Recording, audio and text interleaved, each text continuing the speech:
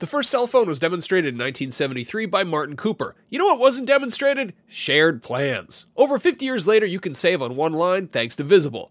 When you switch to Visible, the wireless company that makes wireless visible, you can get a one-line plan with unlimited 5G data powered by Verizon for just $25 a month, taxes and fees included. No hidden fees. No, really. You can look around for them. They're not there.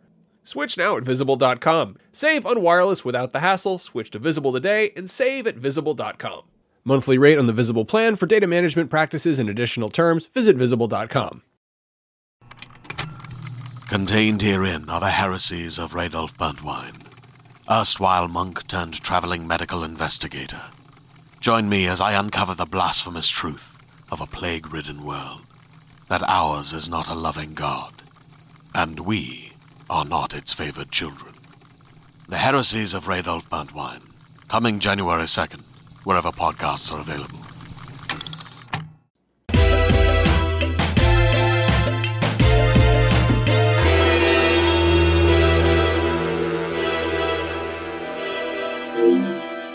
Beyond and hello, everyone. My name is Jonathan Dornbush, and this is Podcast Beyond, IGN's weekly PlayStation show covering all the latest and greatest in the world of PlayStation, and possibly doing some bad references to comedians of the early 2000s. We'll see if I can resist doing it throughout the show.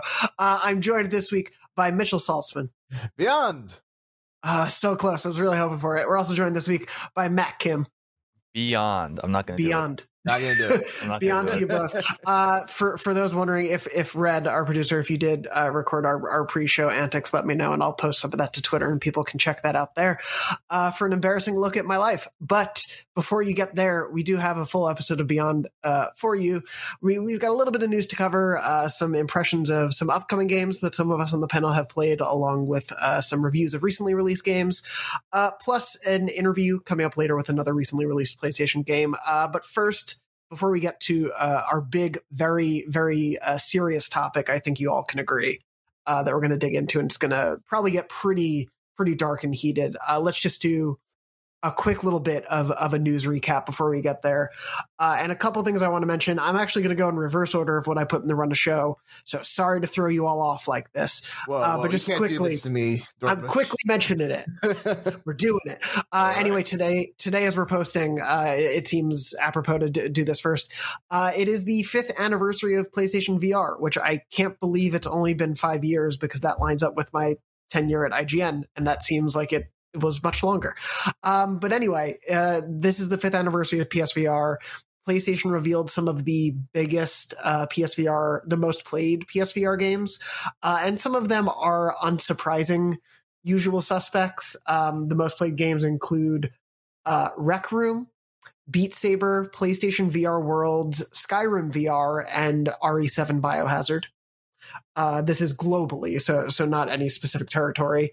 And I did want to also just briefly mention that going forward, starting in November, PlayStation Plus members will get 3 PSVR bonus games for no extra charge. Those details will be coming in the next few weeks of what those games are.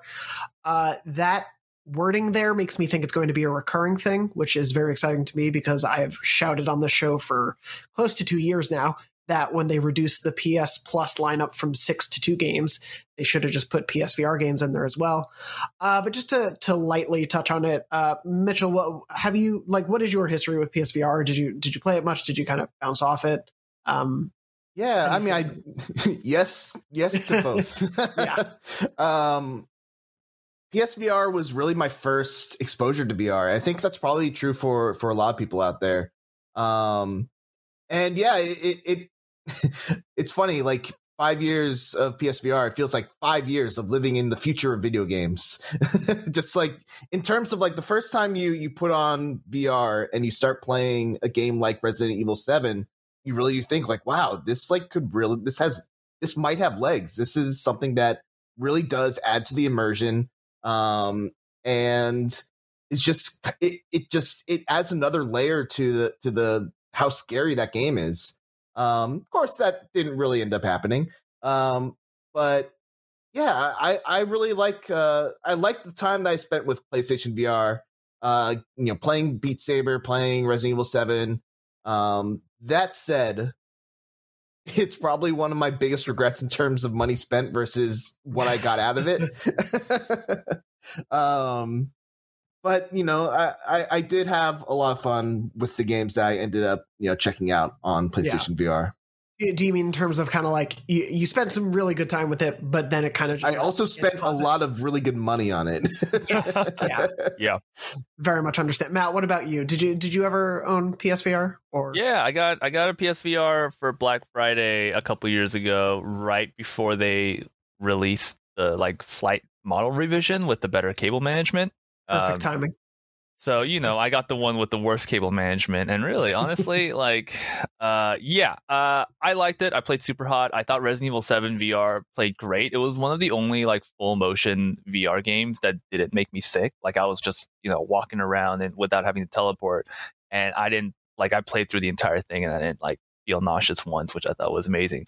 I hear you on the money thing. That was a weird money sink because I had the hardest time tracking down the Move controllers. Mm-hmm. Remember, right? And and I was like, why is it so hard to find one of these the two of these controllers that I kind of need to play Super Hot and Beat Saber, and they're on eBay for way more than you would expect. I don't know. I was sticker shock, I guess, but I saved money because of Black Friday, so maybe I just paid regular price for it. But I don't think we're fully in that time now where VR is just a normal regular consumer product, right? Because of Facebook and Apple is also reportedly making a VR headset. So we're definitely there, but the big difference is those are all wireless headsets, and I kind of feel that's now a mandatory thing for future VR headsets.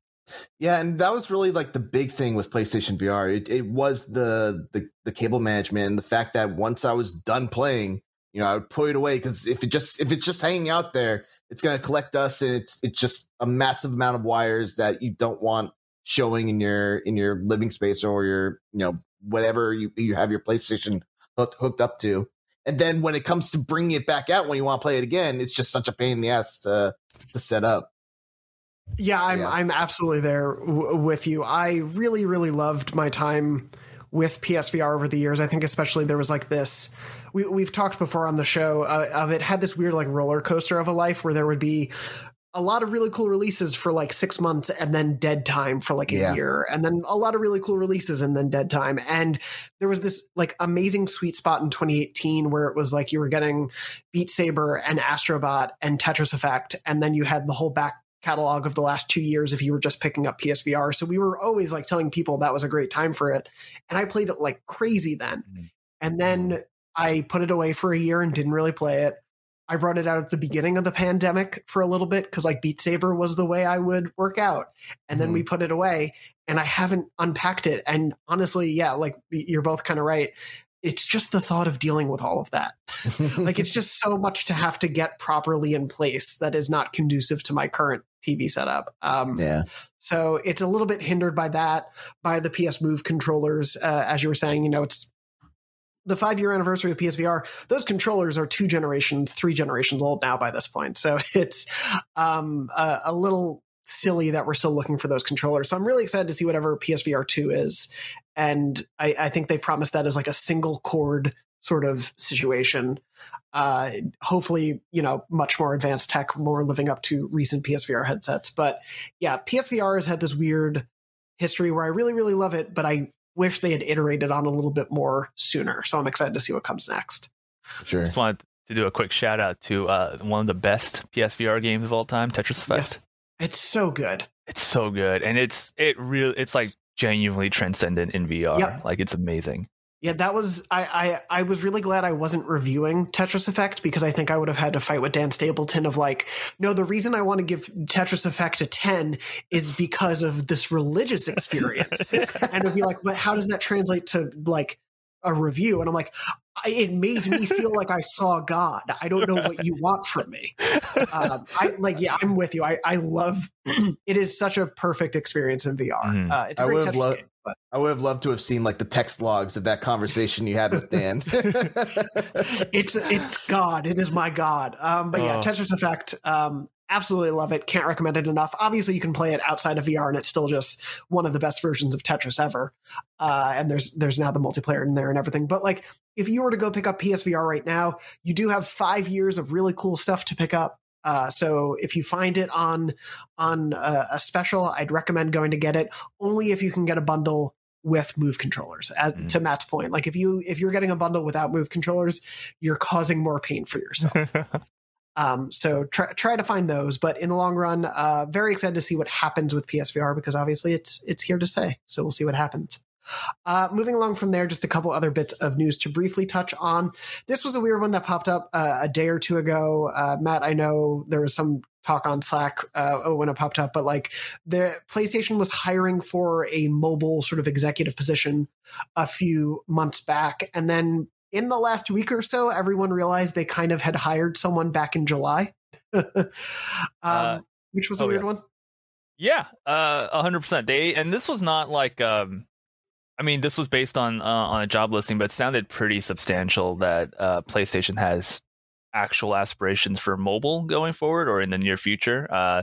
The job description talked about translating, their various award-winning IPs to mobile and making them into, quality experiences, right? And so while I can't speak to exactly what they have in store, it does sound like mobile is going to be maybe not a pillar, but definitely something that they're reinvesting in vigorously going forward. And yeah, they hired Apple Arcade executive for that, which is, I'm not a mobile business expert. That's not really a beat that I cover too much, but that's an interesting choice, right? Because Apple Arcade actually doesn't really make games, right? Apple Arcade is a subscription service where they work with developers and offer their games to iPhone and iPad users. So it's this weird thing where they're like, we want to build mobile first experiences using whatever Uncharted, Forbidden West, stuff like that.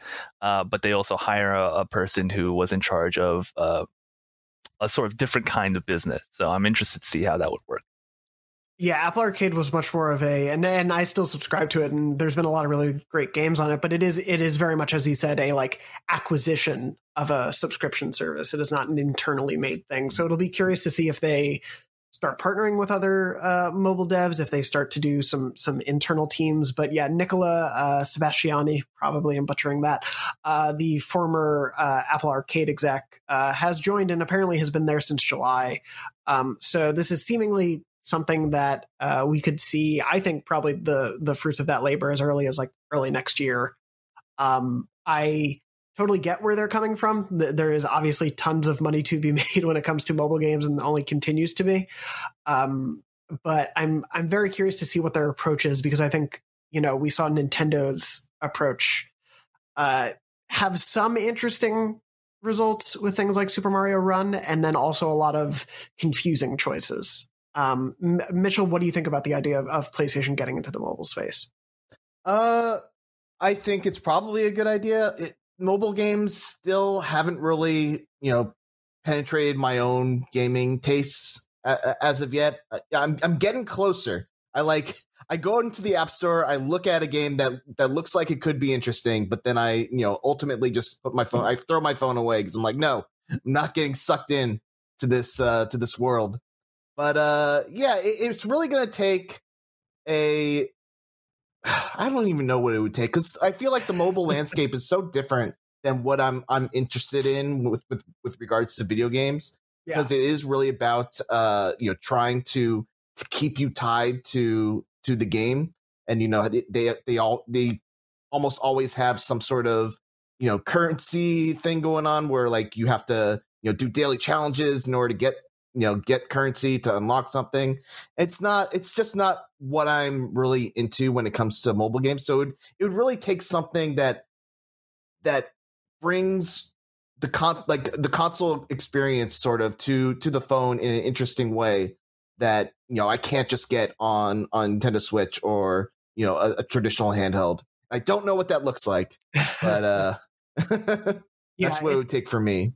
It's going to be interesting to see what their approach is, because I do think at the end of the day, to survive in that space, you need those games that are the bite-sized daily check-in games that you play for a few minutes here and there, or spend a few dollars on here and there because you want to get the power back that you need, which obviously is not methods that people tend to enjoy for console players. So I'm curious to see how this plans out in the long run. I do think it is somewhat related, and I'm curious to hear what either of you think. Jim Ryan was talking last week about their goal of wanting to push past the idea that PlayStation games can just be played by like 10 to 20 million people. They want to get toward that $100 million number that you see big online multiplayer, free-to-play stuff play.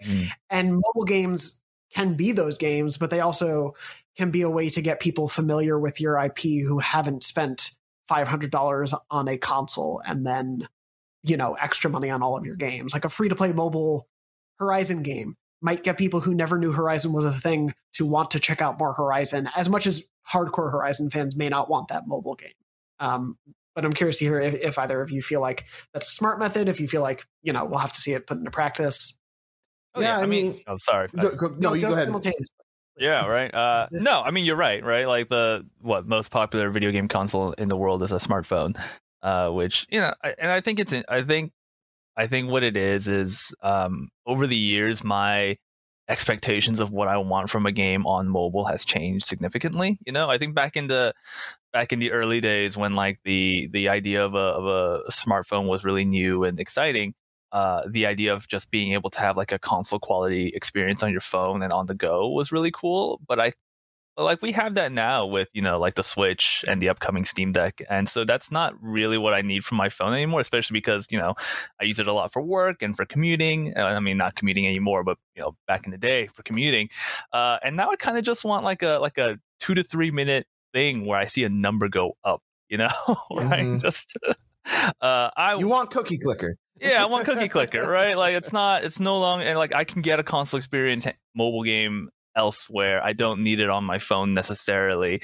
And so like, that's the reason why Pokemon Go is so big, right? You like open it up, you catch like 1 or 2 Pokemon and then you move on. I can definitely see things like that for like a Nathan Drake. What is it? What's that name of what's the genre? The auto runner, right? Oh yeah, they did do that Nathan Drake. Right. There wasn't a Nathan Drake mobile game a few years back, but I totally got like a Temple Run. Yeah, kind of like that, but something like that, or I don't know, like a Pokemon Go style Horizon Zero Dawn game where you capture mechanical machines. It all sounds doable and cool. I was just going to say, bring back Ape Escape, and you collect apes out in the world. They've escaped into the real world, and you have to go collect them. Miss Ape Escape. Me too. I'll take my money now, PlayStation. Mitchell, any other thoughts before we wrap up? So to back up on what I said earlier, I know not all mobile games are based around that, kind of attention grabbing thing of, daily challenges, currencies, and all that stuff. I think one of the best examples of a console game series being adapted to the phone is really the Go series from Square Enix, like Hitman Go, Lara Croft Go, like stuff like that. I think is really, really cool when you're able to take some of the elements of what makes these games so great on a regular console and pare that down to like a almost like puzzle like experience that, is unique, but also still checks those boxes of why, people love Hitman, why people love Lara Croft. So I think I'd like to see more stuff like that. Stuff like Hitman Go, Lara Croft Go, where they're able to transform a console experience and make it fit into what people, like about mobile games. Yeah, find the right distillation to bring them down. You're totally right. I love those Go games and was always bummed that we didn't get more of them. They were so cool and clever, and it would be cool to see PlayStation do something like that. Mm-hmm. But of course, whenever we hear about what PlayStation's mobile plans are, we'll be talking about them on the show at some point in the future, I assume. We'll find out. This episode of Podcast Beyond is brought to you by NordVPN, a great way to protect yourself online while also improving your overall experience while enjoying cyberspace. Are you tired of streaming shows, movies, or sporting events being unavailable in your region due to draconian restrictions that are based on completely arbitrary geographical boundaries in physical meat space? Well, switch your virtual location to a place where that's no longer an issue. The same goes for shopping. You can get the best possible deal on subscriptions, flights, hotels, and other goods and services like that from websites that like to play favorites with certain territories and currencies. Meanwhile, encrypted traffic protects your data from hackers, viruses, malware, phishing sites, and other harmful hitchhikers of the information superhighway, though really, it's more of an information autobahn because there is no speed limit with NordVPN. It is the fastest VPN in the world, so there won't be any buffering or lagging, and it'll stop your ISP from throttling your bandwidth. Isn't that nice? One NordVPN account can be used across 6 devices, which is great. My wife has been using our account to watch all sorts of awful British reality TV shows that aren't available here, like Argument Island or Half-Naked Idiots Fall in Love, and everyone's favorite, The Worst People Just Got Married. Let's hear them talk about it. Shows that are so bad they're blocked in our part of the world for our own good, but luckily, NordVPN allows her to trick the internet into thinking she's in the UK, so she and her awful friends can shriek and howl and cackle at the TV while I'm trying to relax. I've been using my VPN too. You know what I've been using it for? None of your business. Yep, that's right. And thanks to NordVPN, my data is safely encrypted, all bundled up in a weighted security blanket of incomprehensibly complex math problems, and nobody can tell what it's doing under there. Data, you do your thing. I'll leave you alone. 1 month of NordVPN coverage costs less than a cup of coffee. Coffee can't protect you from cyber criminals unless you throw it at them or pour it on their computers, and you'll probably get in trouble for doing that. So get NordVPN instead. To get the best possible discount off your NordVPN plan, go to nordvpn.com/POBeyond. That link will also give you 4 extra months on the 2-year plan. There's no risk with Nord's 30-day money-back guarantee. Again, that is nordvpn.com/POBeyond. And now, back to the show. Hey there, this is Justin Bartha. I made a funny new podcast, King of the Egg Cream. It has the greatest cast in the history of podcasts with actors like Louis Black. I'm torn by my feelings for 2 women. Bobby Cannavale. You can eat it, or if someone hits you, you can put it on your cut. Melanie Linsky. I wonder what these marvelous things are that look just like boiled chicken feet. Jason Ritter. I can break things and pick locks and kill people. Michael Stuhlbarg. The whole point is to inspire people that they should make themselves better. Ari Grainer. No, don't whet its appetite. What are you, an idiot? Me, Justin Bartha. That's not just any egg cream, that's a Lemke's special. And all narrated by the hilarious Richard Kind. This is the story of Harry Dalowitz and how he rose from nothing to become New York's King of the Egg Cream. So if you like funny true stories, come listen to King of the Egg Cream, available wherever you get your podcasts. But I do want to move on because we do have some important business to get to today. And that is picking a fictional roster for a game that doesn't exist yet. Yes, that's right. We're talking about PlayStation All-Stars Battle Royale 2. Oh my God, it's finally my time. It is your time to shine, Mitchell. This is why I'm here. For reference, I should clarify very quickly for anyone listening who maybe, isn't glued to IGN.com like all of us have to be for our jobs every day. There is no officially announced PlayStation All-Stars Battle Royale 2 as of the time I am recording this. It's fake. We're trying to trick me, PlayStation. Yeah, we're doing a fake story. This is solely born out of one. Mitchell and I joke about this. I feel like every time you're on the show about wanting this game to exist, and 2, there's been sort of a weird moment in the mascot platform brawler space. I don't really know what subgenre you want to call it. Mitchell, you could probably tell me. But platform fighter is generally works. I think what these are. Mascot platform fighter I think works. So we got the final Super Smash Bros. Ultimate DLC character on the Nintendo side. That was, of course, Sora, my beloved, appearing in Smash Bros. And then we also got released Nickelodeon All-Stars Brawl, which is within the genre, and of course brings a bunch of Nickelodeon famous characters from both like some of their more recent cartoons and some more historical ones from like Our Real Monsters and some other stuff from back in the day. Is another entry in the space that Mitchell reviewed, and we'll get to some of your impressions a little bit later. But it's been this sort of like moment for that subgenre of fighting games, and it's only made me think more and more of like, man, it had its flaws, but I really liked the potential for what PlayStation All-Stars Battle Royale could have been.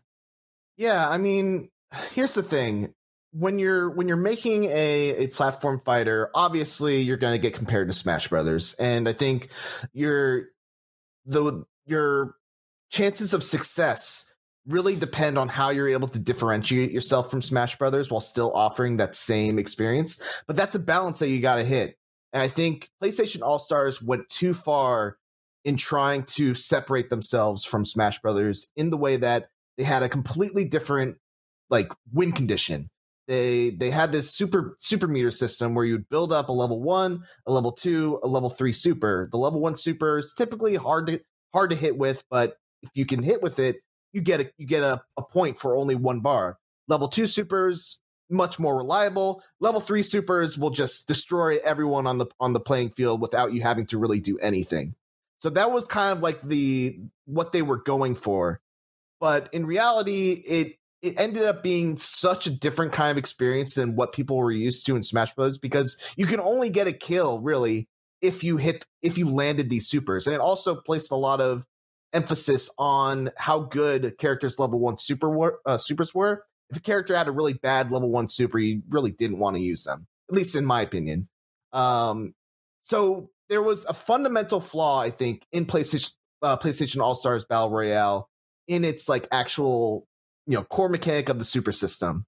So I think if this ever gets another chance, I think it needs to do away with the super system and be more like Smash Brothers, to be honest.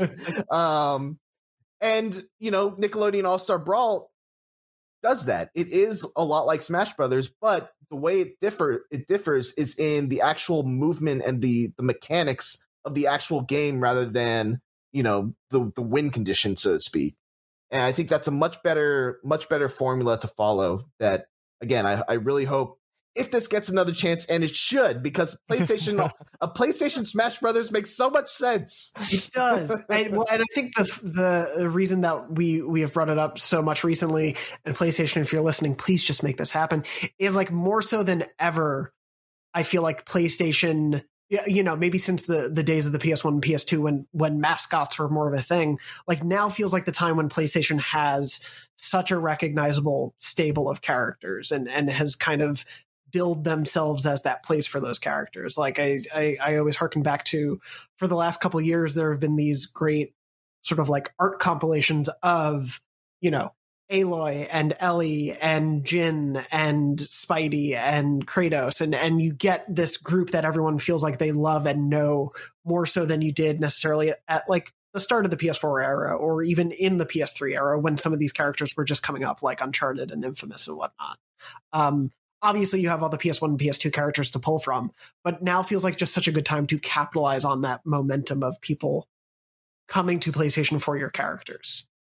And hopefully we'll have better cutscenes in this new theoretical game than our reviews of the original. More cutscenes.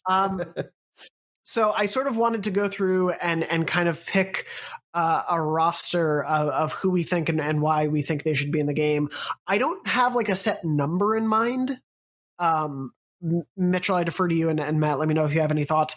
I feel like we shouldn't go beyond maybe like a core like 16 or so fighters if we were, trying to pick our main roster to go with. Maybe we can do more, but like as the initial starting group, kind of keeping it a little small. So if we go by how many characters were in the starting roster of PlayStation All-Stars Battle Royale 1, it would be 24. 24. Okay. Yeah. Good to know. That's why I have you here. How about this? We all come up with 16 total, and then I will pull from, I asked about this on Twitter, and I'll start to go through those, and we can see who we would want to add to this roster. For sure. I unfortunately don't have a good graphic of any kind to put up, so you'll all just have to imagine this. Oh, you guys didn't like prep. Oh, okay. Well, I prepped it up here. I tried making All Stars 2. Damn! You guys, there we see. go. So I got PlayStation All Stars. So here are the must-haves that are returning. We got Kratos, Nathan Drake. Oh wait, this is this side. Nope. Nathan Drake, Ratchet, Cat, Sly, Jack. I can't see anymore. Now that's Cat Bailey, our coworker, correct? What? That's Cat Bailey, our coworker. Yeah. Yes, Cat Bailey. Well, actually, I mean, you spoiled it, but on the other side, I have Jonathan Dornbush as a character that, would be really nice to have. Mm-hmm. You do? Yeah. Oh. I feel like one of your attacks could be like in Street Fighter, Dan has like this super taunt where He, if you leave him alone and he gets through his whole taunt, he does like a really cool attack or something. So what I imagine for you, you would go into your explaining of the Kingdom Hearts lore, and if no one touches you for 10 minutes, then you just blow the energy that you get from that explanation just explodes everyone, and you instantly win.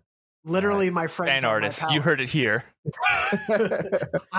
Please put me in. I mean, okay, I'm not going to fight you. I'll be in the roster. You've got PlayStation. We can just leave him alone. Ignore him. Imagine that in a competitive field. It's like, oh yeah, we just gotta. My strategy is to hopefully no one hits me for 10 minutes, and then I'll win. Well, me included, of course. That only leaves 23 spots. But let's see where we can go. And Mitchell, you obviously have quite a sort of plan for us to refer to. So before we jump into that, Matt, I do want to start with you. Obviously, there are some obvious ones that come to mind, but obvious or deep cuts. Who would you want to see in a theoretical All-Stars 2?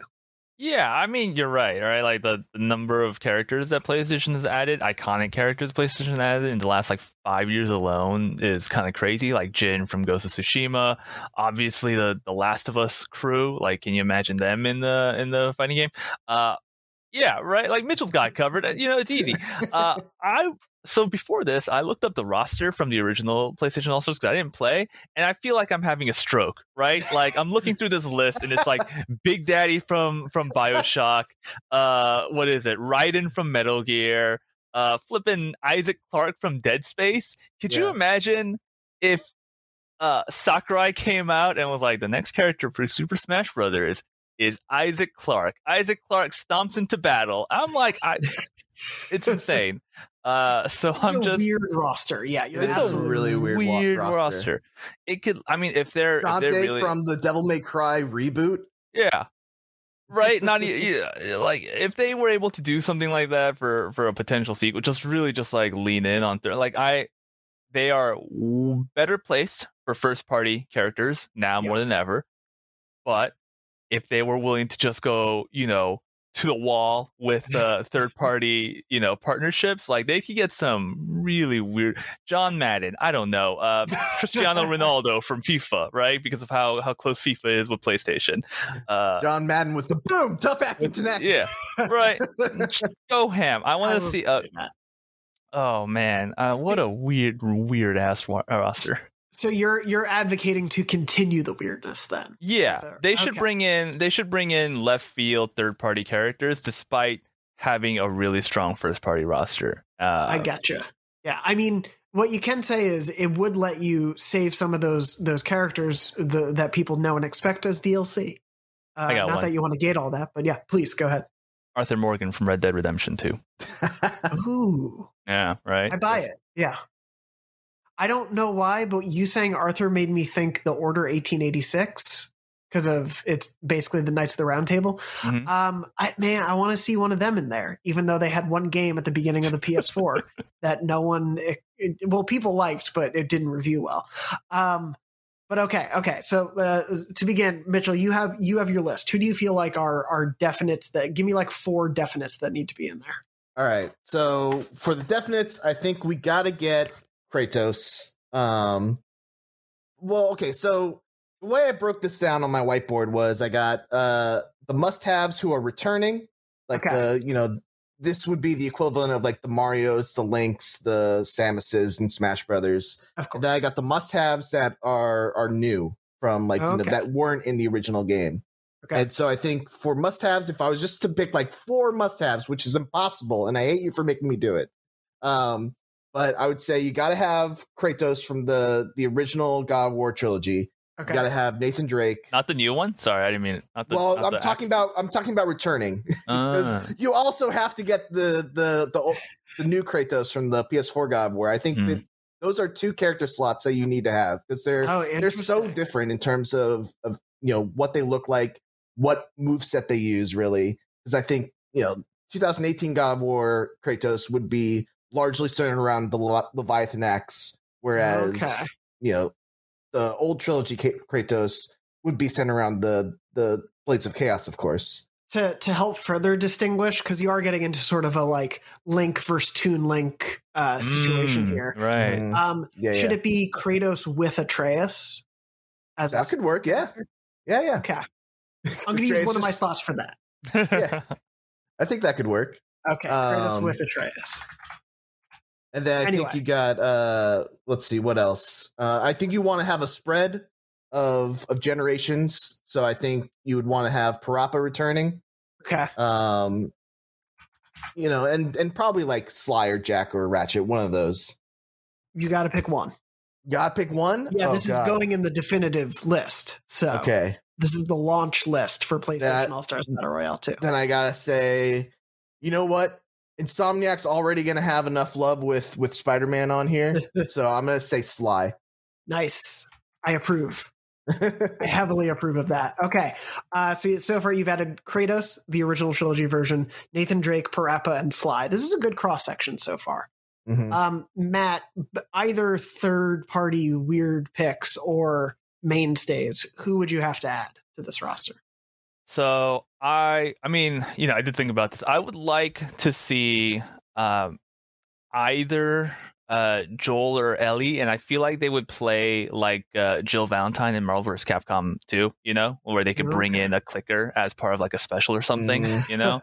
I think that'd be neat. I would like to see one of the Knights from the Souls from the From Software Souls games.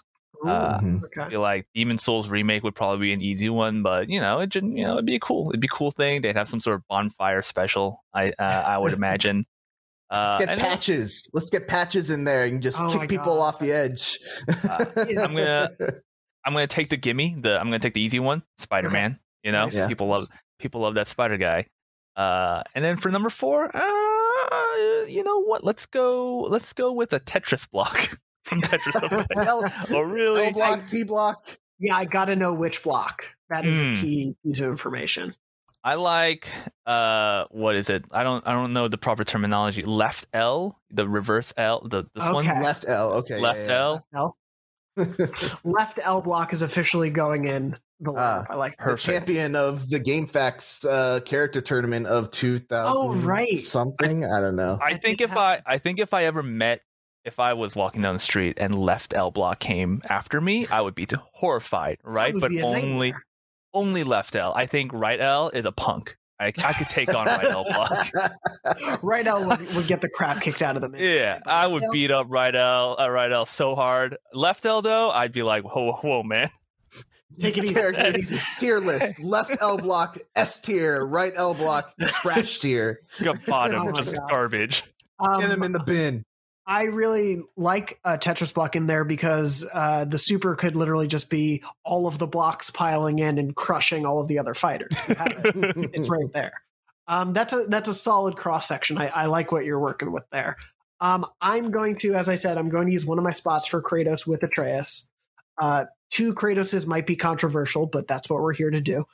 My second pick, I have a very specific thought in mind. And even though I know a lot of people, to your point, Mitchell, you were saying like, oh, they should probably make the sequel a little bit closer to actually Smash Brothers instead of trying to veer away so much as they did. I know a lot of people don't love that idea, but I kind of am with you.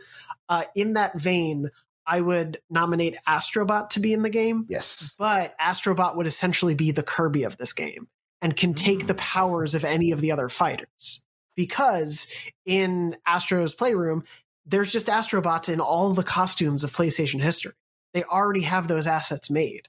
They already have him looking like Kratos, so we just need to put that in here. That would be cool. I'm saving them time and money is what I'm saying by doing this. So anyway, you make Astrobot the Kirby of PlayStation All-Stars Battle Royale, and that's my second pick. My third pick, just to kind of go with more of the obvious ones, I feel like if we don't, we're going to maybe I can leave this to the audience. So I'm going to say for now Ape Escape as well, to keep going a little bit further. That's the thing. I'm debating whether it would be Spike or an ape. And I don't know. Just an ape from Ape Escape? Well, yeah, because like Spike is a very, obviously he catches the apes, but he's not violent, I guess. Mm-hmm. Not that, Tetris left L is violent. We've all agreed and decided on that. Now, you know what? It's going to be Spike. Spike is going to go in the list. Worth mentioning, Spike was in the original. True. Very true. So you can either go for returning fighter, or you can get someone completely new. Yeah, no, you're not wrong. But Matt, were you going to say something? No, I think I actually would have sided with Monkey, but Spike's got all those tools, so that's the player. The combo and stuff like that. So it's all good. I just bring back Ape Escape. Just bring it back. Yeah, just bring back Ape Escape is basically what we're asking. I am going to also then. So that's 3 of my 4. My 4th is oh god, now it's getting down to it. I am going to put in, I think, of this past generation. No, I do have Kratos from this past generation. You know what? I'm going to do it. I know it's an obvious one. Let's put Ratchet and Clank in there. I can't not have those boys. But alternately, they should be able to change to Rivet and why am I blanking? Oh my god, the adorable new robot. I'm going to break my brain and look this up on Google. I'm blanking too. Yeah, I'm going to look that up quickly as we go into that. But as we do that, Mitchell, and I'm going to start looking up some audience suggestions. We do have, I said 16 slots from us, so we do have 4 more. So I'm going to give each of you 2 more to put in.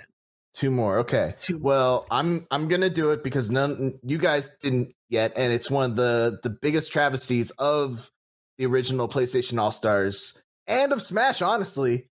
Crash Bandicoot needs to be in a Smash Brothers like game. And I think this is it.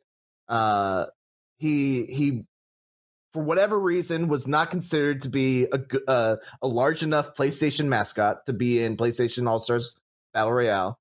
I know there's rights issues and he's now a part of Activision or whatever.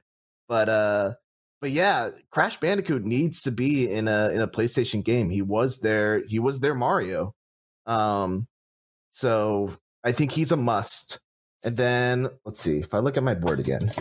It's Rivet and Kit. I completely blanked on Kit. I apologize. But Rivet and Kit would be essentially the what are they called in Smash? Like the Ice Climbers? Oh, Echo Fighters. Echo Fighters, thank you. Yeah, they would basically be that. But no, yeah, I know what you're talking about, Matt. They could be a little bit like that for sure. I think for my second pick, I'm gonna go because we obviously, I think Matt's got the wild cards covered with his left L block. So I'm gonna go with another PlayStation first party character and say Celine from Returnal. Nice. That was one a lot of people on Twitter mentioned, and I like that one a lot. I think like her fully suited up and powered up with everything could be a lot of fun in there. Mm-hmm. I like those 2 choices. Matt, back to you with 2 more. Okay. So I'm all in on weird third party picks. I think I've already said Arthur and Ronaldo. So I think 2B from Nier, Nier Automata series would be a great guest character. Just makes a lot of sense, and I think, which is kind of weird for me to say because Nintendo's got Bayonetta, but maybe 2B's too sexy for Smash Brothers. Who knows? But here it is. And then well, let's see. I had one, and then for some reason I kept blanking because when you said Returnal, I just kept thinking about it. Now I still need to play it. Oh my god, I had it. I was really. Well, you think I can give some others that, by the way, because I'm bad at math, apparently does get us to 16, but I'm going to let you still pick a wild card. No, never mind. We did it. We got it. We hit that number. We figured it out. Well, we still have, it was 24. You said, Mitchell, was the 24 is I believe what the original roster was on PlayStation All-Stars Battle Royale. Cool. So I remember what I was going to say. Go for it. This is number 17. Go for it. Either like, Smash has Cloud and Sephiroth. So Smash, All-Stars can get Tifa or Aerith. Yes. Ooh. Yeah. I was going to say FF7 remake. I put Squall. I put Squall on mine. Squall or Zidane. I don't know if you can see that. Okay. I do want to go through your full lists after we compile this amalgam of our lists. But yeah, I think Red, our producer, not so subtly, is telling us to put Jin Sakai on the. Did we not put Jin in yet? So what I'm going to say is I was leaving this to the audience because there were a lot of, thankfully, recognizable picks. Jin and Aloy are still not on our list currently. So for the record, they are on this. So from picks, and I'm going to find specific people to mention for all of these because I only think it's fair to do so. Let's see. I'm going to say friend of the show, Crowsmack, aka Gibbs, did mention. Let's see any. He did mention Norman Reedus though. Not Death Stranding Norman Reedus, just not Sam Porter Bridges. Norman Reedus, which I'm going to put as an alt possibility. Mm-hmm. He's gonna have his little backpack from Death Stranding and his crossbow from Walking Dead. I like it. We're also, Christopher said, and I'll let you both pass judgment on this. I think a proper, and this, Matt, I think plays into your hopes. I think a proper All-Stars 2 roster needs to be weird. It should take advantage of the cast of characters that have come through Sony's history. This is why my first nomination is Ethan Mars from Heavy Rain. Press X to Sean. Weird. I love it. That's so weird. His ultimate would just be yelling his son's name.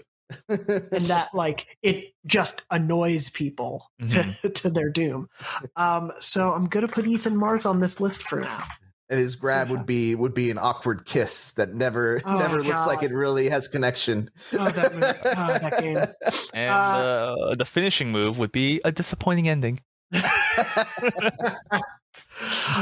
Moving on from there, Jordan gave 3 options. I'm gonna kind of leave it to both of you which you would prefer. The Shadow of the Colossus main character, the kid from Bully, or a bug snack. Wow, good choice. I actually had thought about Wander. I was gonna put him on the board, but I started thinking about, like, what does he actually do? He rides a horse. He can climb.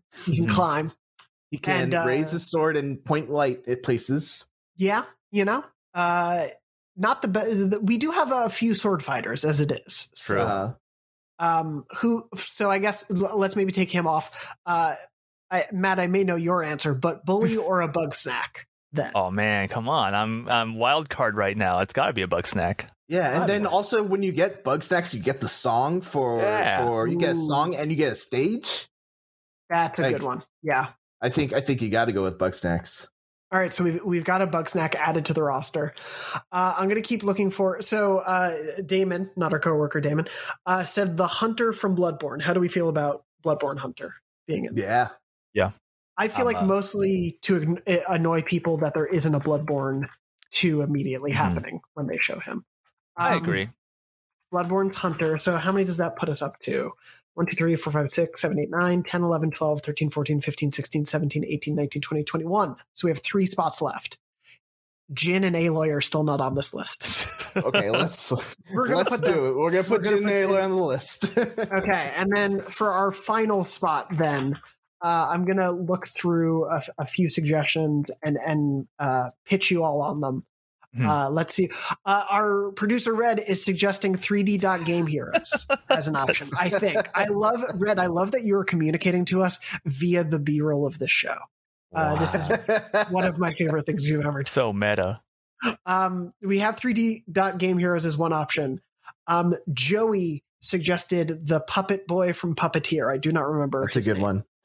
I'm going to give us, let's say, 4 choices and we'll whittle down to 1. We don't have Spyro. Spyro was one of the other most requested and feels like they'd be on here. And last but not least, I guess I'll make that number 3. And then number 4, Dustin and several other people suggested a car from Gran Turismo. I was thinking about that too. Dustin specifically said a Toyota Castrol Supra GT 96, the poster car of Gran Turismo 1 and 2. I mean, that's also, okay. Red's got the showstopper right now, Asura from Asura's Wrath. Is that how you say it? Asura, yeah. Okay, I always said Asura. That's I good also to know. said Asura. I think it depends on what your native language would be. I think in Japanese it would be Asura. Good to know. I appreciate that. So we now have 3D Dot Game Heroes, Asura from Asura's Wrath, a car, the Puppeteer Boy, and then who was the final one I said? Spyro. Spyro, which of course would be my personal pick, but I kind of want to leave it to you both of those 5 choices.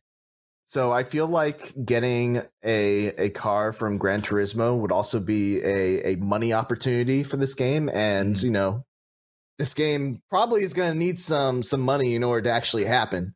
After the roster we're putting into it, absolutely. So I would be down with a Toyota sponsored Gran Turismo character in the game. Sure, why not? Matt, how are you feeling about that? So that's good actually. I like that. So I was looking at the list and I misread Dustin's response where I thought he said a poster of a car, and I thought that was way more entertaining than a poster car. And I was like, okay, a flat 2D poster. Yeah, I was like, I'll take it. That's fine. No, that's I don't. They're all fine. They're all weird. You know what though? You know what I was thinking regarding Spyro and Crash. This is not honestly my vote. Take it whichever way. It's a gimme. But the people who currently have Spyro and Crash have done like such a good job of wrestling those two characters away from PlayStation. You know that I wonder if they even fit anymore. But I guess that's just me. Yeah, I get what you mean. I think that at the very least, Crash has become so much of a like. When Crash came back in 2017, that was a PlayStation showcase, like 2016 major announcement. I love Spyro, and I think I may even like Spyro a little bit more. Sorry, Crash. I love you both almost equally. I feel like, at least in terms of the history and DNA of PlayStation, Crash is looked at more still, though both are, very, very obviously indebted to their PlayStation history. Parasite Eve, another option from Red. Red, I feel like you could come up with a roster just on your own, and it would look nothing like the roster we have created. But I guess with that, I'm gonna put the Toyota car on the list. Well, I also have one other option that I think actually could use the Toyota car. Oh. I would like to put forth the idea of Kevin Butler, the PlayStation marketing genius of the early 2000s, was it? Yes, yeah. Well, the actor who was, yes. The actor, yeah. And I feel like he could, like his gimmick could be he uses a bunch of things from other PlayStation games. He could just drive a Gran Turismo car as one of his attacks. He could, throw the Leviathan axe. He could, call out Vibribin to do something. So I love it. And apologies to Gibbs. Here's my pitch to both of you. We take off Norman Reedus just because him as a figure isn't perhaps as important to PlayStation as funny as it would be. Put Kevin Butler in his place, and then add for a real world person, and then add Spyro as a missing spot. I think this is a good compromise. Yeah. Okay. So currently, just as our list stands, Chrono Cross as well from Red. I love the way you keep throwing these up just perfectly. For anyone who's listening to the audio version, please go check out a little bit of this on video. It is very funny how they just come out of nowhere. I love it. But okay, our current roster as it stands for the launch lineup, not the final lineup of PlayStation All-Stars Battle Royale. Kratos, the original trilogy version. Nathan Drake, Parappa the Rapper. Sly Cooper, Joel or Ellie. We didn't actually decide. I like Ellie. I think Ellie would be cool. We're going with Ellie. Could they be the same character with a different skin? They're Echo Fighters. It's Ellie with the Echo Fighter of Joel. That's what I'm gonna. There you go. Okay. Yeah. Ellie with that Joel Echo Fighter. We had a Souls knight of some kind. Should it be? Yeah. What is the Demon Souls guy? Why can't I think of his name? I mean, or Dark Souls, excuse me. I mean, they're the same. I know, like the Praise the Sun guy. Oh, Solaire. Yeah, but I mean, that's not Demon Souls. No, I know. I was thinking Dark Souls in there as well. Do we still want this guy on the list? Or Matt, do you have and sure. Jumping Fish. Right. I don't even know what this is. What was Jumping Fish? Jumping No, Flash. Jumping Oh, Flash. Jumping yeah. Flash. I still It don't is know what that is. on the PlayStation Classic, actually, I believe. One of the most beloved old PlayStation games. Yeah. That no one's ever played. Exactly. So we have a Demon Souls Knight as a pick on this list. Demon Souls Knight. You pick him. Spider-Man. Tetris Left L Block. Gotta be left. Tetris Left L Block. Kratos with Atreus. Astrobot. Spike from Ape Escape. Ratchet and Clank with Echo Fighter Rivet and Kit. Crash Bandicoot. Celine. Arthur Morgan. 2B from Nier. Tifa. A Bug Snack. Bloodborne's Hunter. Ethan Mars. Spyro. Jin. Aloy. And Kevin Butler. How do we feel about that as a final roster? I would play this. I think this roster automatically puts it in the upper echelon of platform fighters. And doesn't even matter what the gameplay's like. Doesn't even matter if it's the exact same style of play that PlayStation All Stars Battle Royale 1 had that got it, ultimately panned. No, they should change the gameplay. Oh, okay. Spoilers, there is actually no game. It is just a character select screen, and every time you try to start a match, it's just like, begin, and then nothing ever happens. Well, we have that roster. Let us know how angry you are about that roster in the comments. I like the weird machinations of this list. And we'll see if PlayStation All-Stars Battle Royale 2 ever happens and how many of these actually get included. But that is a question for another day. And instead for today, before we wrap up, I do want to talk about some of the games we've been playing, both review and preview wise. Before we get off the fighter beat, Mitchell, let's start with you. You recently reviewed Nickelodeon All-Star Brawl. Yeah. What did you think? I think it's a good game. It's janky. It is janky to say the least, but this is a game that's made by people who know the platform fighter genre. I'm blanking on the name of the game that they developed, but it was like a Smash Brothers like, and it was pretty good, pretty well respected among the community. If you are a fan of Smash Brothers Melee and you have felt disappointed by every Smash Brothers game since then because they've kind of moved away from that really fast paced, I want to say like finger exhausting style of play that Melee was. I think this game really does bring back that style. It's super fast. It's so dang fast.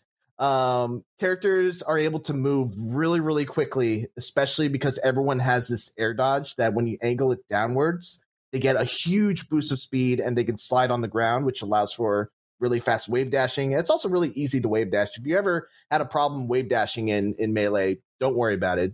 Super easy in this game. So I think the big thing that also makes it really worth playing is that I think the online play is pretty good compared to Smash Brothers Ultimate, which has online play that is pretty bad, to say the least. I think this is a really solid start. The big issue with it is that for a game that is centered around Nickelodeon characters and Nickelodeon charm, the fact that they couldn't get voice acting and they couldn't get like iconic Nickelodeon songs or remixes of those songs or sound effects from the shows, it really makes it feel almost soulless, which is a big bummer. Yeah, no, you go ahead. And then I was just say beyond that, like, the single player offerings are very, very small. There's not a lot of reason to play single player. There's no like unlocks or anything beyond a couple of like pictures or songs that you're probably not going to want to listen to. That's generally what I thought about it. Totally. I was looking it up. The game they previously made was Slap City, I think is that's it. The one? Slap City. Yeah. I have not played nearly as much as you have of it, but I very much echo everything you said just now and in your review, which people should go watch or read. It's up on IGN. And yeah, like as a huge, longtime Nickelodeon fan, it's really cool to have all these characters fighting, and the fact that it's Aang versus Patrick versus Reptar is like so silly and wonderful and fun. I love it, and I think like the look of the characters and their move sets and the stage designs all are really cool. But I'm totally with you in that, like, even just the first seconds of booting it up, I was like, oh, there's no frill to this. There's no like presentation really. It is just like go through 2 menus, pick your fighter and go. And it's as you said, there's not the sound effects. There's not that Nickelodeon charm through every little bit of the experience. And we can only like speculate about the reasons why, but I'm totally with you that if it's a bummer all that stuff isn't there to elevate it to that next level. Yeah, for sure. But as you said, it's still a really solid fighter, and I'm curious to see what post-launch support is like. The developers have talked a bit about like they don't want to just put this thing out there and then let it be. Like they do seem to care about its future and the possible competitive scene for it and all those things. So it'll be really curious to see. But your review of it was I think a really great, thorough look at sort of the state of it at launch. Yeah. All right, guys. I'm erasing my whiteboard. Let's speculate on a dream Nickelodeon All-Stars Brawl 2 roster. Oh, man. Left L block. Let's go. The kid from Chalk Zone should definitely be in it, I think. Yeah. I could actually do this list just as easily as PlayStation. But yeah, definitely please go check out Mitchell's full review on IGN as well, if you haven't already. Other than that, any other games that you've been playing recently that you want to shout out? All fighting games, actually. Yeah. Something that just came out today, or something that didn't just come out, but the embargo just hit for it, so I can talk about it. Demon Slayer, Kimetsu no Yaiba, the Hinokami Chronicles. It's a game based off of the very popular anime Demon Slayer, and it's pretty good. Also similar to Nickelodeon All-Stars. Very, very strong fundamentals. It, unlike Nickelodeon All-Stars, which I think actually has a very respectable starting roster, the roster of this game is very, very small. And I think if you look at just the numbers, it's like 18 characters, which would be fine. But 6 of those characters are just like joke Academy reskins of other characters, which are very funny. But that's 12 characters that you basically have that are actually unique. And even among those 12 characters, a lot of them share the same special moves because they use the same fighting style. And this game is nothing if not, stubbornly adherent to the source material, which I think is both a good thing and also maybe not such a good thing, because a lot of it is in the story mode, just walking around very slowly from one place to another while dialogue happens, and it's not the most entertaining dialogue in the world. Gotcha. And it's a long story mode. It's like, maybe like 10, 12 hours. And a lot of that is just spent walking. Yeah. Sorry, go ahead. Didn't want to. No. You go ahead. I was just going to say that's unfortunate to hear that side of it. But yeah, this was one that I know like the IGN audience in particular has been really excited to see launch. Does it seem like something they intend to keep supporting kind of post-launch? Yeah, I think so. So they've announced that there's going to be 6 free characters of DLC. Gotcha. So that's cool. I think the first 2 are going to be Akaza and Rui, who are characters that you fight against in the story mode. Okay. So I think in 2 games, in 2 successive games, this will be one of the best anime games in like out there. Gotcha. But it's not there yet. It's got a lot of room to grow. Well, I guess I'll look forward to updating our top 10 anime game adaptations list in a couple of years then with you. Yeah. And shout out to our freelancer Will Borger, who worked on this review. I actually I removed myself from it because I'm friends with a couple of people in the main cast, so I didn't want to have to worry about having to review it and fair enough. Commenting on voice acting. Name drop that voice acting. It's a lot of the main cast. such good friends as Demon and Slayer. Yes. I have not watched it, as you could probably tell. But thank you for your impressions on both of those, Mitchell. Very much appreciated. And Matt, want to throw to you. I know just as the show is recording today / going up today, you put up your preview of Final Fantasy XIV Endwalker. Yes, I did. The massively popular MMORPG with the free trial that goes up to Heaven's Ward, the meme. Anyways, I basically played Endwalker for the whole day. Obviously, no story content during our hands-on preview, but I got a look at one of the early dungeons. Plus, I got to get hands-on time with 2 new classes: a DPS Reaper and a healing class Sage, which is, I don't know why I did my recording of the dungeon with Sage. I'm not a healer main, so like that's 45 minutes of me actively struggling. Like you can, like if you're an expert on Final Fantasy 14 and you're trying to watch me play in that video, that is me being like unoptimized.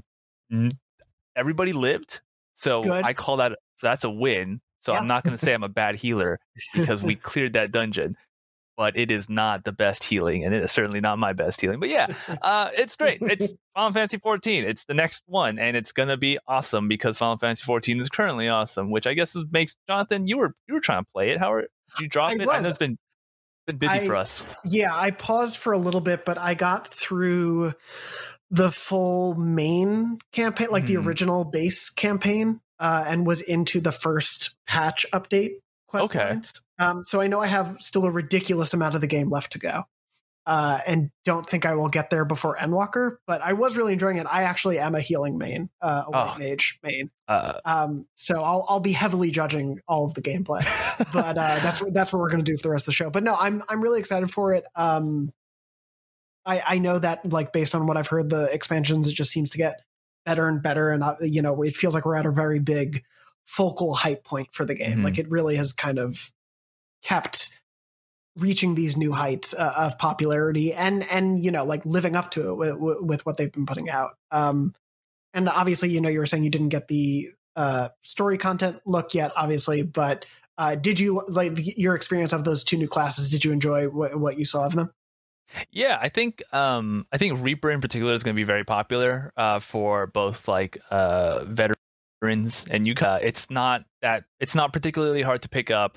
The gameplay encourages sort of just like a lot of attacking all the time, and so it's if you are not, say, strategically minded, you're just going to be able to whap someone with a scythe back and forth, and it's going to be super fun. Sage is going to be tricky. I think Sage is fairly complicated because it's a barrier healer, so it's not like a pure healer where you're just healing and attacking. Your heals and your buffs are sort of tied to you attacking, so you really have to optimize a lot of your rotation to get like maximize the potential of everything like that. I think it's going to be a very fun class for folks to learn, but might not be the best healer to begin with if you're like new to the game and you're like, I want to pick up a healer, which I feel like Sage would be tempting only because of how cool it looks. Like they use these mechanical robot arms to attack and to heal, and it looks badass as hell. But there is a learning curve. But I'm not, I don't like. I think one of the best things about Final Fantasy 14 is that it's not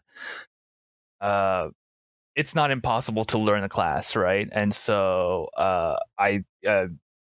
but it kind of builds, right? Like you pick up maybe a white mage, and then you learn a sage is maybe the way to go, right? Or once you pick up the basics of healing with another class, then a sage would be much easier for you. But both classes are very cool looking so far. It's super viable.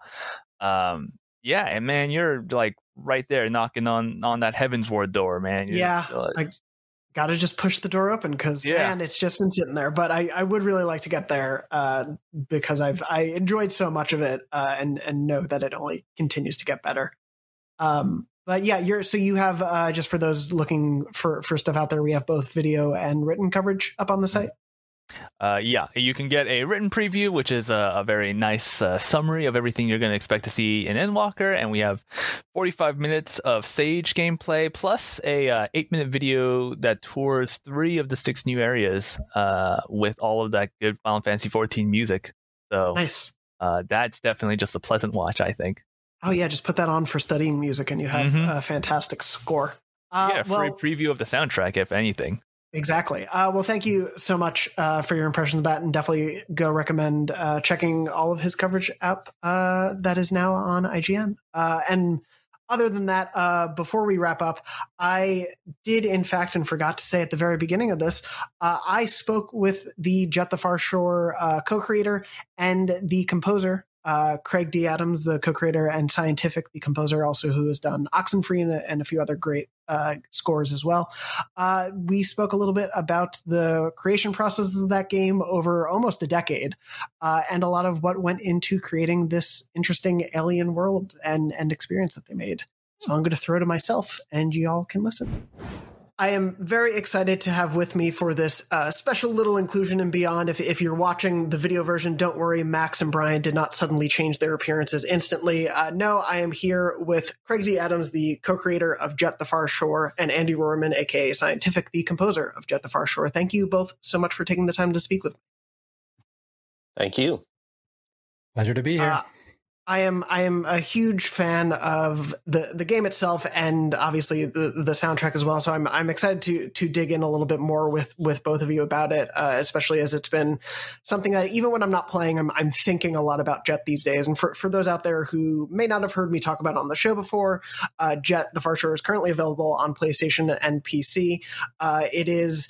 I will say, Craig, and maybe I can throw to you, when I tend to start describing Jet as a player, I get into very emotional territory pretty quickly, and then suddenly start to forget to tell people how I'm playing the game. And because I think especially, I was replaying the intro last night just before we had this interview, and the way I think the game captures the thrill and excitement, but also the fear and mystery of space exploration is extremely powerful right off the bat. And obviously this is a game, set and focused around exploration of an alien world. But do you want to give maybe people who don't know Jet a little bit of sort of the elevator pitch of what Jet the Far Shore is? Sure. Yeah. Jet the Far Shore is a tricky concept to nutshell. And it began as this kind of DIY moonshot of a project, sort of a science fiction interstellar narrative with a lot of mood and an emphasis on music, a little bit like with Sword and Sorcery, this time with the brilliant Scientific on deck to create the score. And so, it draws you through various sort of mood-focused and story-focused on-foot sequences, hits you with some cinematics that, take you to sort of intimate moments or kind of grandiose epic moments. And then it brings you into what is kind of the core action adventure gameplay, which has you piloting the jet. And it's kind of a distinct feel. It kind of relates to, if you imagine like an IMAX film where your IMAX camera is, in a chase helicopter, set back a little ways so you can take in the grandeur of your surroundings, of the planet that you're on and the sky that's up above. So from that perspective, you play this jet scout steering the jet along, skimming over the ocean, taking jumps, that kind of thing. And the premise has you doing that on this unfamiliar planet, which is called the Far Shore. It's sort of an ocean planet, but with various islands and ecosystems and things to encounter. And then the way in which we kind of engage you with this type of activity is we go from this kind of like jet movement, jet mobility, these jet verbs, and then sometimes we'll bring you down to the ground to kind of like observe the scale difference and kind of get to know what's happening with your fellow jet scouts, what's on their mind, what's the kind of story that's unspooling. And then, you hop back in the jet and you get this kind of nice contrast where now all of a sudden, boom, you're zipping around. And the focus there is on keeping it engaging, a little bit spicy here and there.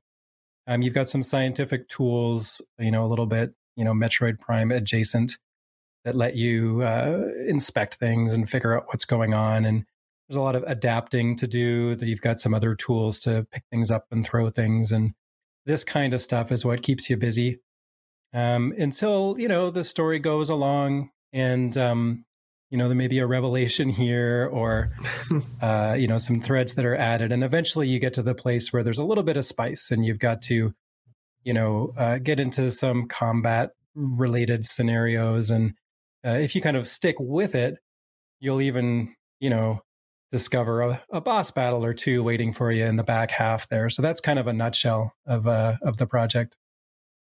Yeah, I've certainly been really enjoying the progression of learning more about how to both navigate the jet and understand the world and the way those things kind of play together. And I do want to dive into the mechanic side of it, but you did mention something, and obviously, Andy, I want to hear from sort of both of you on it, of how important music is to this game and the sort of soundscape of everything. Obviously, without going into spoilers of the story, things sort of begin with the idea that this civilization is looking for the source of the hymn wave, and that's sort of the thing that they've been striving toward for so long. And obviously, that kind of builds in the idea that this hum, this hymn, this sound is resonant and integral to the world and to the exploration story itself. So, Andy, from your end, just to sort of start off, when did you come into the project, and sort of what was your interest in exploring a soundscape specifically with the world of Jet?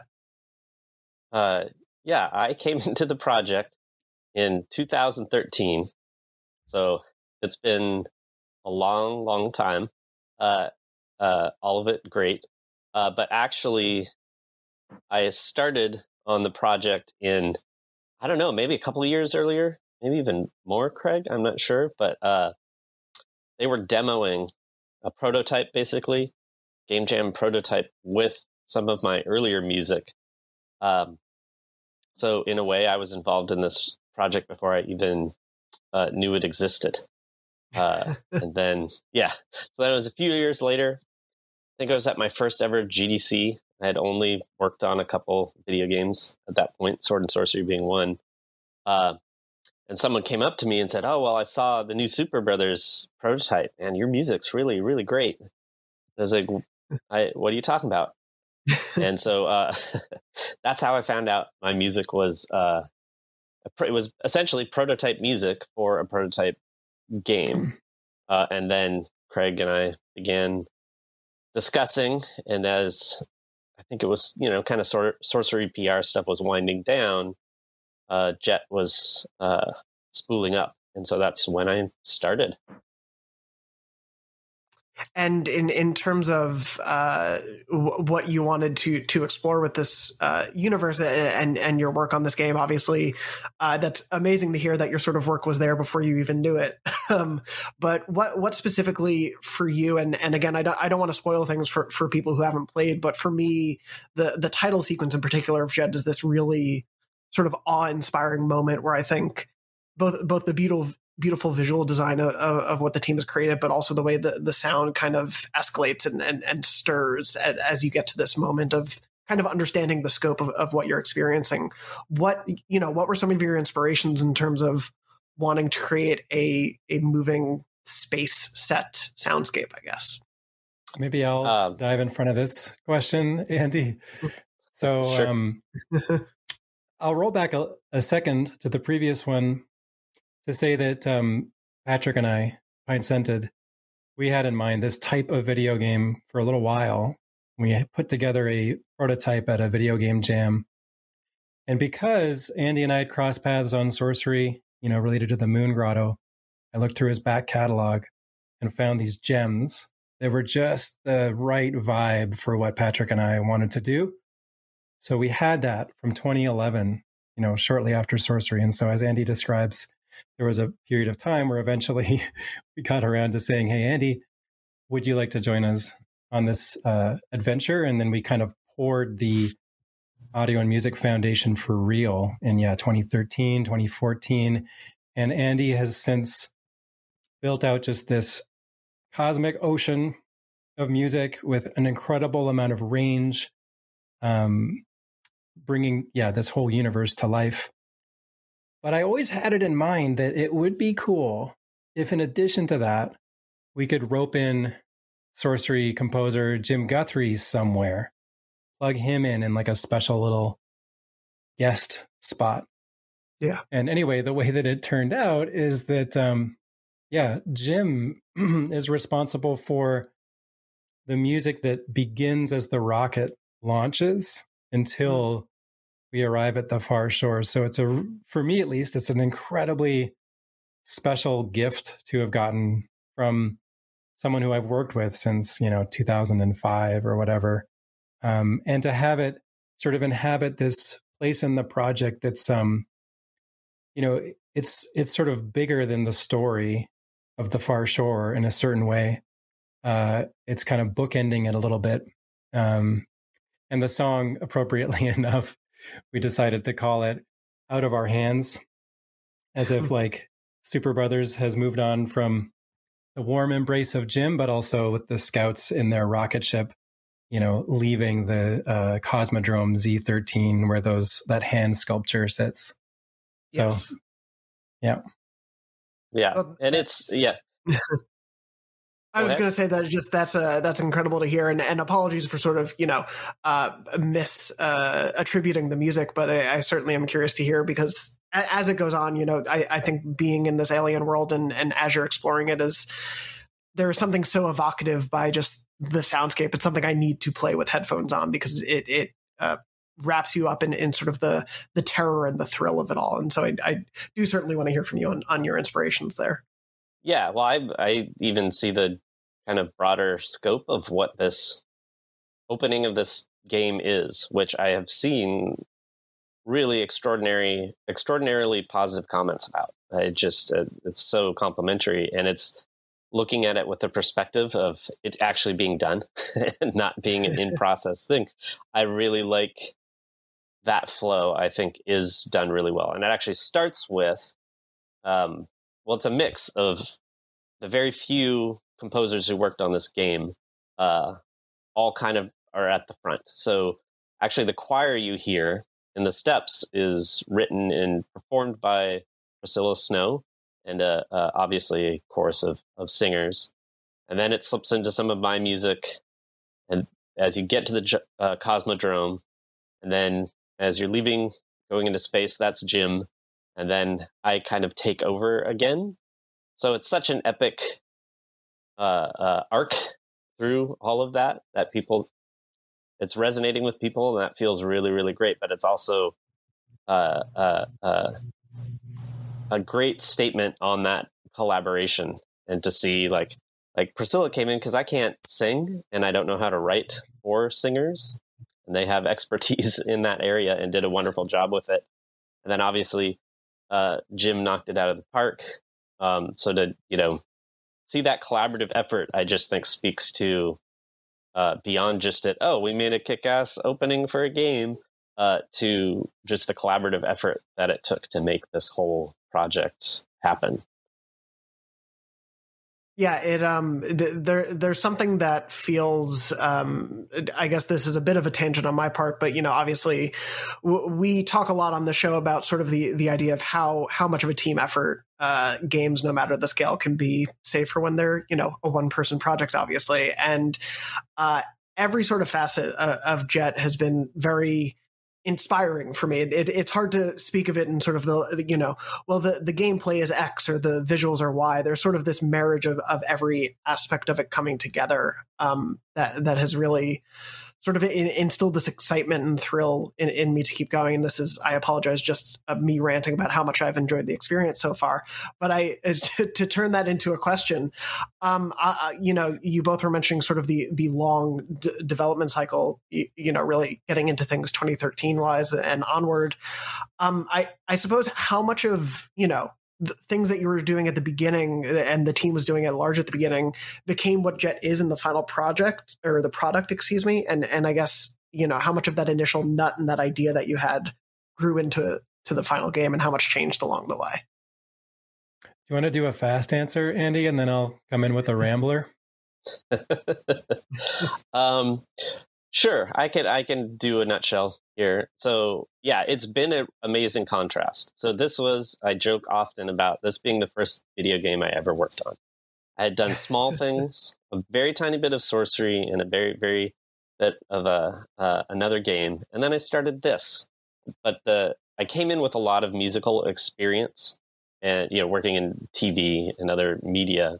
So I wasn't green in that sense, but it was refreshing. I've always been into independence as possible, DIY as possible. So the first many years were a tiny little team. It was essentially, I'd say 2.25 people. It was Patrick and Craig, and then me every once in a while. Yes, Craig uses the word orbiting around, and I'd get to pass close by on occasion and check in, sanity check for what they're doing, and maybe hand some things off on my way out.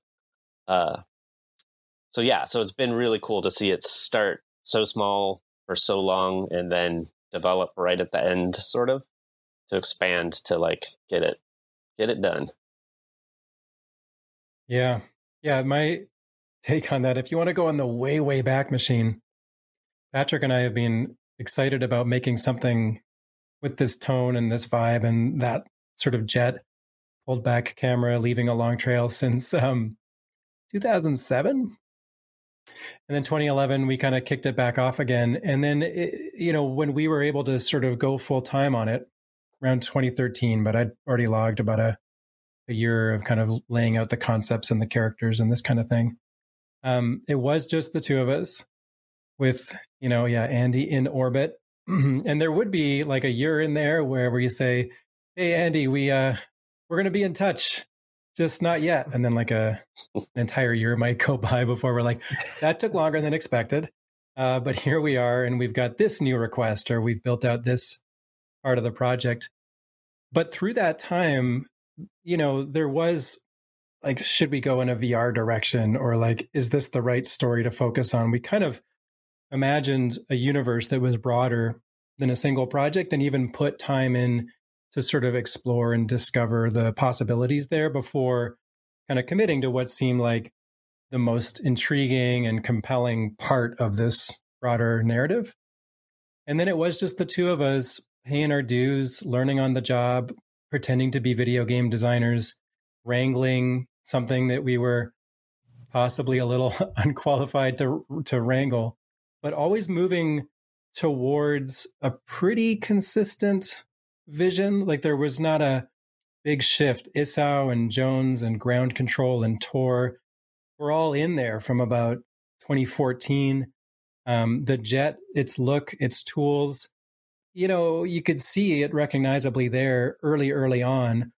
But, imagine two people trying to film 2001: A Space Odyssey and having to invent the camera and do the effects and become actors. It's like that level of DIY from 2013 until, 2019. Somewhere in there, we were certainly reeling in a part-time environment artist, or recognizing our serious need to muscle up on design and production and getting Randy Smith in part-time.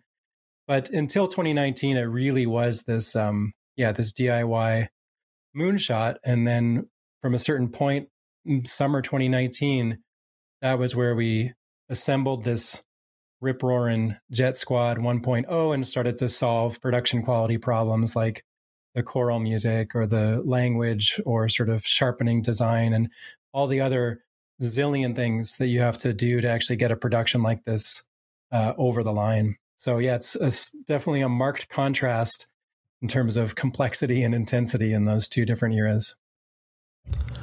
Well, and certainly, at least, obviously, my mind, and I apologize because I'm sure you've heard this parallel before, but obviously the idea of sort of two people going forward on this journey with other people within the orbit is very apropos of the journey you go on in Jet, at least in the beginning of things. And so it's incredible to hear sort of the journey things have gone on. There was something there that you had mentioned I was just a little curious about.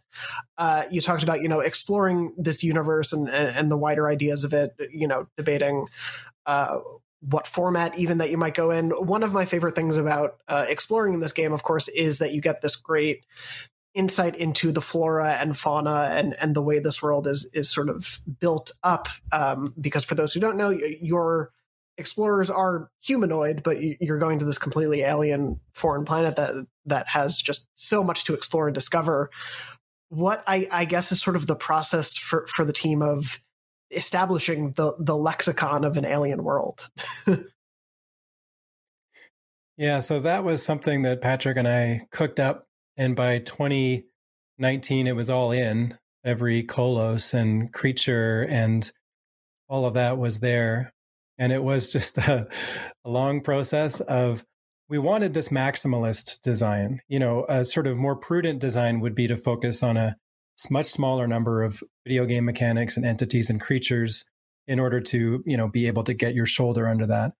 But we did want it to feel like you're diving into a broad, complex space. And to have that feeling, you've got to invent a zillion different things. And then you've got to figure out how they relate to the design.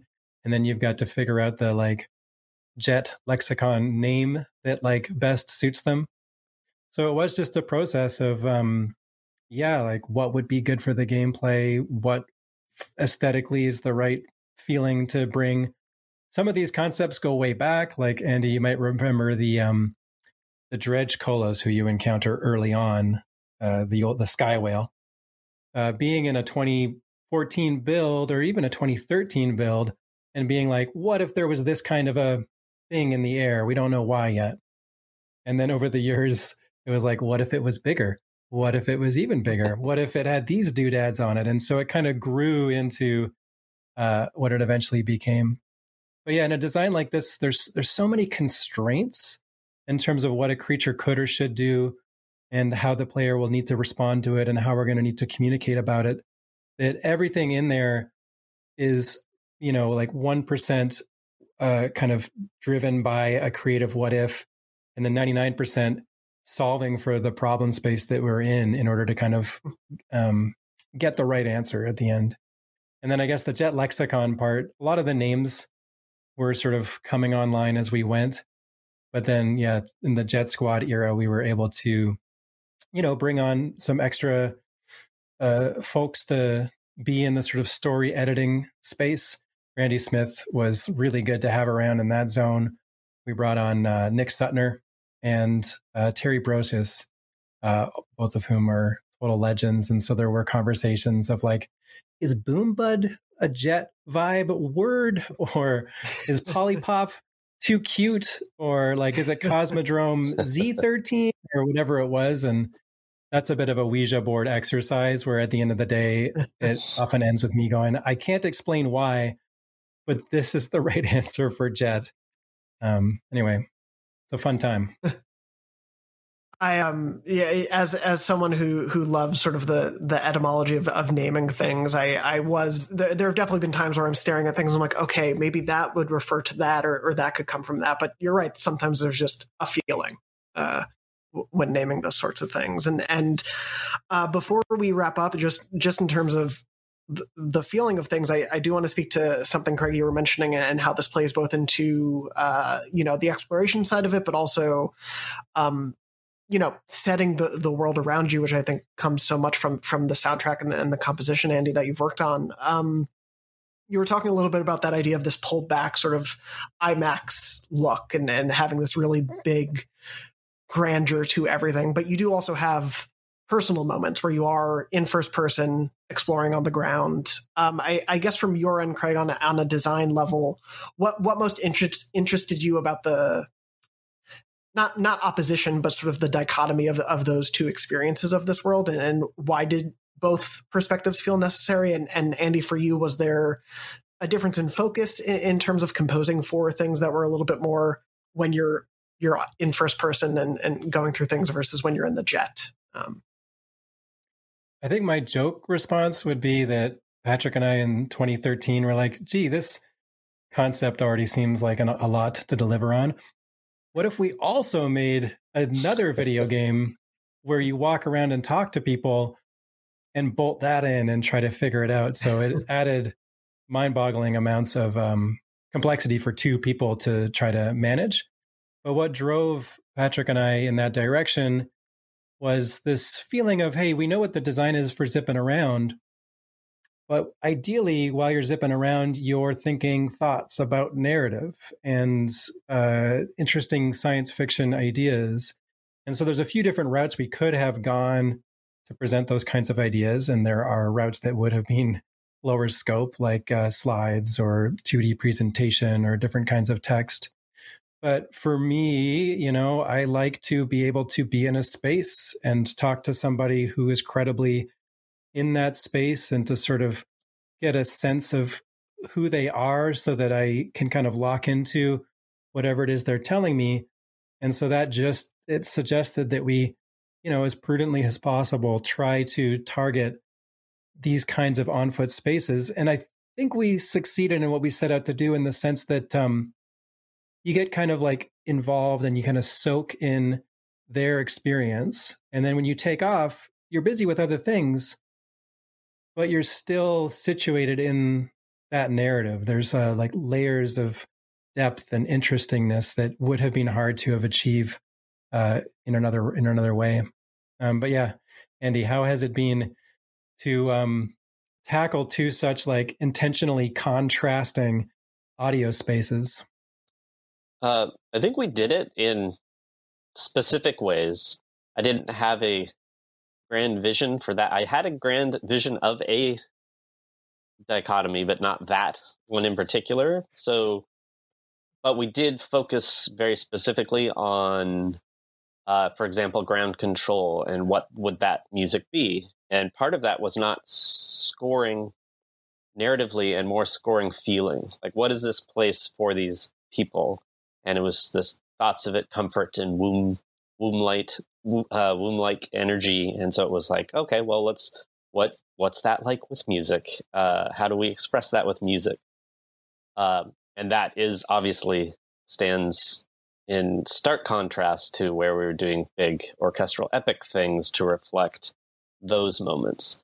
So yeah, the dichotomy that I actually did start out with, and the lines blurred a little, was that the epic orchestral music was the sound of essentially the adventure and the adventurers, and they're reflecting their culture and home planet and all that.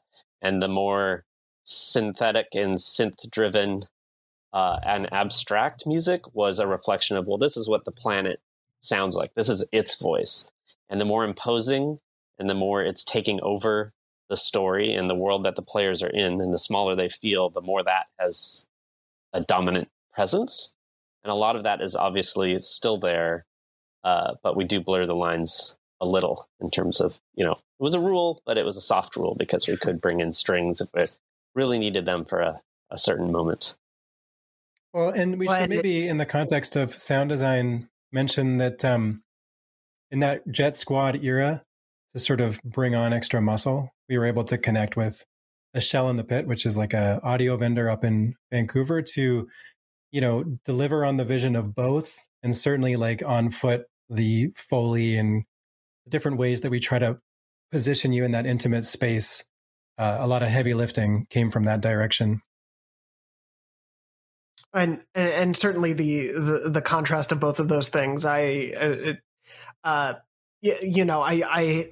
so thrilled and engrossed by the moments when I am just skirting along the ocean shore or, you know, along solid ground within the jet. But when you're in those moments where you are in first person and learning about this world, there is this mystery and almost scared nature I have, because I know how much larger the world is around you, and the game in all facets, visually, orally, and just kind of all across the board, really creates that dichotomy and everything else, you know, about that adventure so well. So I really, really appreciate you both taking the time to speak with me today. I could probably continue to talk to you about this game for forever, but I don't want to keep you too long. So thank you so much, Craig and Andy, for taking the time. Jet the Far Shore is currently available on PlayStation and PC.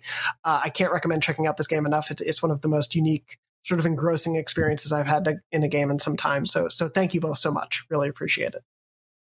Cheers. You're welcome. Thanks, and thank you. And we're back. Thank you so much, as always, Jonathan, for your insightful questions. Before we wrap up, do just want to do a quick memory card story. Memory card, of course, is our weekly segment where you, the viewers and listeners at home, write in with your sad, weird, happy, wacky, whatever memories of your PlayStation and gaming life. And we read those on the show. You can write into beyond@ign.com with the subject line memory card, and we'll read them, like this one from Nelson, who wrote in and said, "Hi guys, I bring you back to 1999 on the release of Final Fantasy VIII.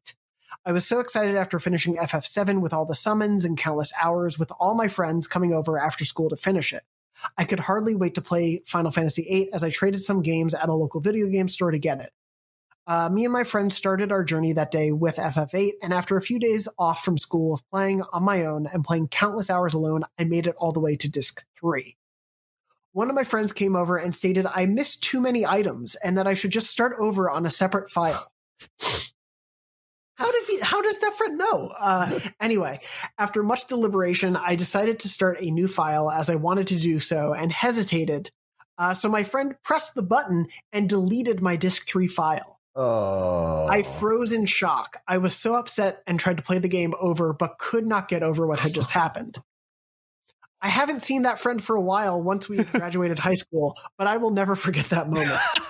Since then, I still have not finished FF8 and can't wait for the remastered edition to be released to start that game over. Good news, the remastered edition, I think, is out. I think you can play the remastered version. I don't know if they'll ever do a proper remake, but you do have a remastered version on PlayStation to play. Thanks for what you guys do. Love listening to Beyond every week. Sincerely, Nelson Beyond. And that is brutal. I am sorry, Nelson. My God.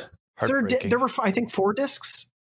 There were at least 3 discs, obviously. Yeah. But my condolences to your save and to everyone out there who has faced lost saves, malicious or otherwise. That is absolutely a nightmare. I mean, I'm mad at him for obviously getting him to delete the save.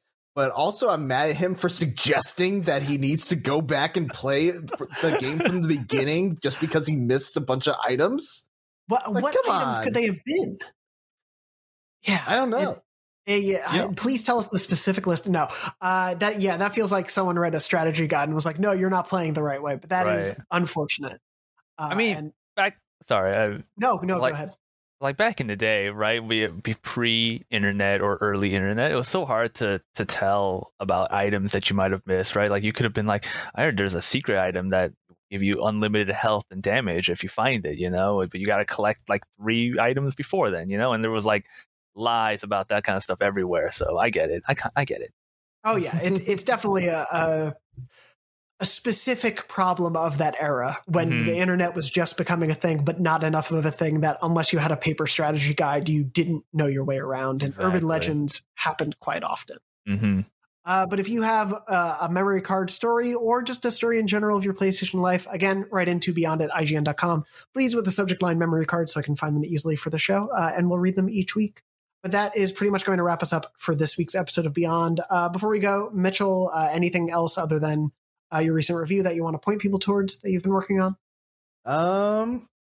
And if not, that's fine. No, I think that's it. Watch the Demon Slayer review. I did not write it, but I narrated it and I edited it, and I think it turned out really well. So I'm given the constraints that we had with the embargoes. There was I'm not going to get into it, but I want to. I appreciate your professionalism. And Matt, anything else on your end other than, of course, the Final Fantasy XIV preview coverage? No, I think that's it. That's it for me for PlayStation stuff this week. So definitely check that out. Fair enough. Yeah. And then, as again, I've been pointing to people for the last couple of weeks, but I will just say again, thank you also to everyone for the amazing reception, but go check out our Art of the Level on The Last of Us Part 2 Rat King boss fight if you haven't checked it out already. But that's going to wrap us up otherwise for this episode. Thank you, Mitchell and Matt, so much for joining me for this week. You can find us all on Twitter. I'm at JM Dornbush, Mitchell's at Jurassic Rabbit, and Matt is at Law of TD. And thank you so much to Red, our producer, for making the show happen, and for all of his incredible suggestions for our PlayStation All-Stars Battle Royale 2 roster. And of course, thank you to everyone else out there listening and watching. We thank you for your support. We hope you're safe. We hope you're well. And as always, Beyond. Beyond. Beyond. Hey, I'm Jillian Clare, the host of the podcast Thanks for Coming In. I've accumulated some pretty crazy audition stories over the past 20 years, and so have my friends. And I was like, you know what? No, not gonna do this. And then Disney calls and is like, we need you to come test for the Ant-Man movies. I didn't know if my scene was gonna get cut or not. Ooh, I could play that. Tune in every Thursday to hear your favorite actors tell the funniest, saddest, and most cringeworthy audition stories. Sometimes even the one that got away. Thanks for Coming In is available on Apple, Spotify, Stitcher, or wherever you get your podcasts.